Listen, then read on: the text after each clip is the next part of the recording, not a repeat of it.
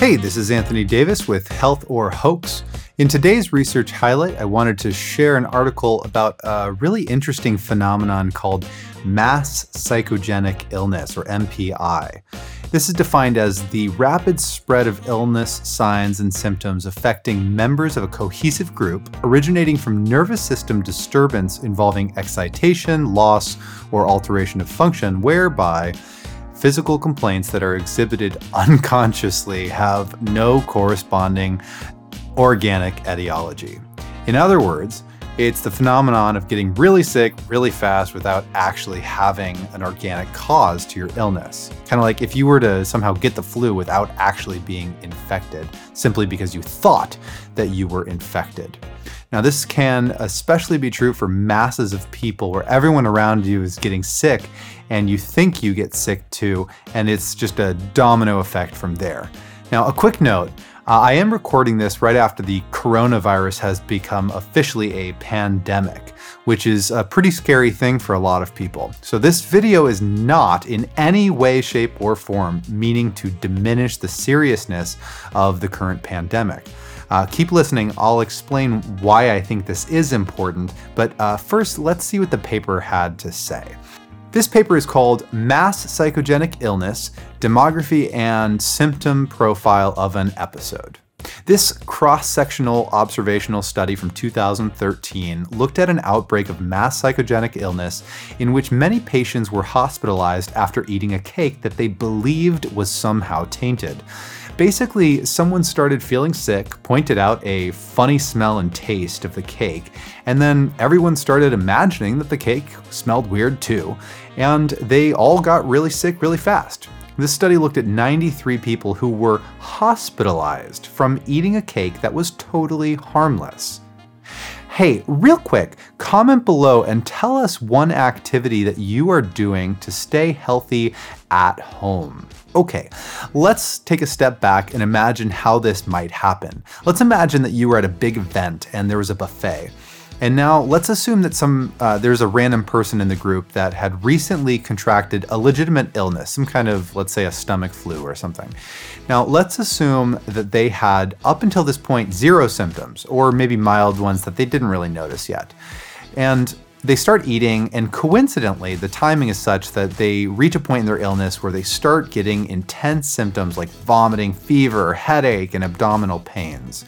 Now, this person just ate a strange buffet, and so they think they got sick because of the food that they just ate. However, in reality, they probably caught something a while ago and just now start to feel the symptoms. Regardless, they blame the food, but it's everybody else at the party has already eaten that food. And they see this one person start to get really sick, and the people who maybe have a weak stomach already start to get sick too. Maybe they start sympathetically vomiting, and you are sitting there maybe watching all these people suddenly get sick after eating the exact same food you just ate.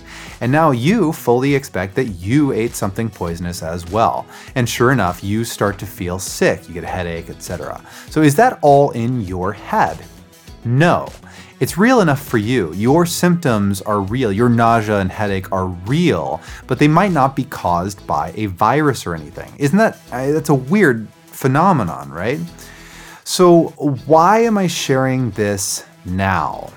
I want to be really clear here. I am not implying at all, because of my timing with this video, that there is some conspiracy and that coronavirus is fake or something like that. Please don't think that. It is real, and you should take seriously the recommendations of the CDC and World Health Organization. Now, what I do find interesting is that while we are social distancing and while we're staying in home and all that, if we're binge reading these horror stories about the virus and freaking out about it, we may be causing ourselves undue stress and worry. In other words, Please do continue to wash your hands, don't touch your face, minimize trips and social gatherings, and keep social distance. But as long as you're going to be chilling at home anyway, as long as you're taking proper precautions, while you're doing that, consider putting your phone down for a moment. Stop reading all the fearful news. Maybe pick up a nice book, do some yoga, go for a reflective walkabout outdoors. Do anything that is healthy and gets your mind off of the scary fear-mongering that is clogging up your inbox and clogging up the news feeds right now. The mind is a powerful thing. So if you feed it garbage, you're going to get garbage out, right? If you feed it good exercise, food, optimism, spaciousness, and maybe you might have a little bit better experience, your qualitative experience while you're hunkering down for this global quarantine. So yeah, obviously Corona is a real issue and you should listen to the experts and follow their advice. Take it seriously. But you don't need to make a bad situation worse by bathing in the putrid pools of mass hysteria. So comment below. Tell me a way that you think that you can take your mind off of this whole thing, right?